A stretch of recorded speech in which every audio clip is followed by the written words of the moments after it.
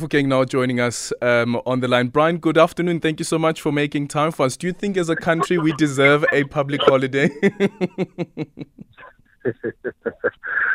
Thank you, Eldon. I think you rightfully put it. The business community will not be happy with that at all. I can only I can only imagine how they'd respond to that. But just listening to the president now speaking about him and Emmanuel Macron, I wonder, do heads of state call each other and say like, "Ay, sin shaile baba lapayan"? I think it all depends on the relationship that you have. Yeah. From what he said now, you realize that they speak regularly, so probably it was one of those that just wanted to say, you know what, I know you're hosting. We know how it feels like to host and lose matches. So he wanted to tell him, just some advice on what to do going forward to the remainder of the tournament. Ukuthi no skhala nani as the host skhala nani, even though you guys won't be making it to the final.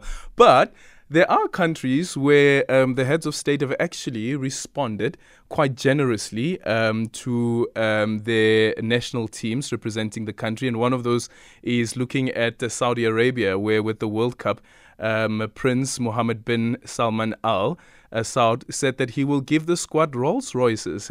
Argentina had dominated the game despite failing to second half comeback, but of course there was this promise of a Rolls Royce. What's known about heads of state and also trying to make sure that the teams who represent the nation are being taken well care of? I think in the last year alone, we've seen that happen a lot. It happened previous with Zambia when they came back. Some of their players were given some military top positions. I remember even their captain, Ben Katongo, was made to be a general at some stage. He moved from his previous rank to the next rank. Senegal, when they won the recent AFCON in 2022, it was in 2022, but initially it was supposed to be in 2021. The players got incentives, incentivized with money first, and there was also land given to them. And a Monday, after they came back from winning the tournament, was declared a public holiday. Saudi Arabia, after winning against Argentina, just mentioned now, they also had a public holiday declared because there was something never happened before. Yeah, so unprecedented, and that is the reason why they had that in Argentina. And in Saudi Arabia, beg your pardon. But, we all know Argentina is going to win the World Cup.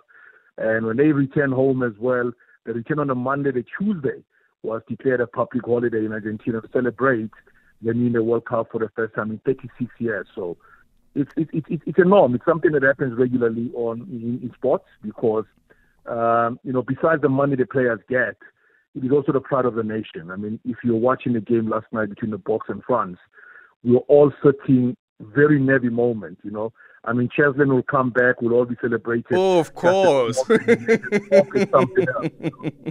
Some was comparing that to the 1995 World Cup, saying, when you talk about such moments, these are the definitive moments of what sport is all about, because it is that moment when one player steps up and takes the bull by its own, literally, to take one for the nation, and those are moments you always want to cherish and celebrate. So a public holiday, if the Boks win it, I don't have a problem with that. I mean, he's back-to-back something unprecedented as well. He's old to be done. So he's a big one indeed here. Well, Cheslin certainly gave us a Springbok pronk there. That was certainly how a Springbok would jump. But I wonder when they come back, what is it that they deserve if they actually do defend their title successfully?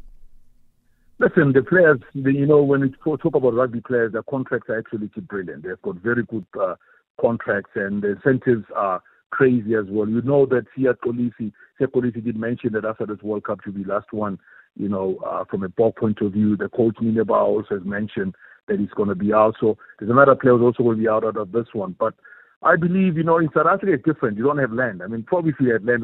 there's land. Well, Brian, there's a lot of land. No, I'm saying, but you know the land rotates where maybe you got land. I don't have land. Maybe it should be... maybe you have land. I don't have land. It would be a better idea. No, Brian, there's lots of land here. I'm saying, but who wants to keep their land? Because there's always an issue about land that, we're still having in Parliament as we tabled how many times. The land issue. But I think, just to show how big land is, if you're given land as compensation for winning a trophy, it's a huge thing. Yeah, that would be quite massive. That would be quite massive. So I mean, this morning I had French toast, so I'm feeling good. You didn't have a croissant? No, I actually have French toast. Thank you so much for your time. So wait, Brian, before I let you go. So Saturday, it's the Proteas against England. It's also the Boks against England.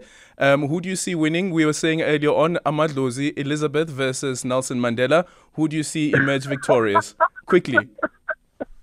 Listen, I believe the Boks will go all the way. I have a strong belief in them. Okay. The Proteas. I believe they can do it. Hey, but the choking stage is always a problem for me. Okay, let's see what happens on Saturday. Brian Mofokeng, the SABC commentator.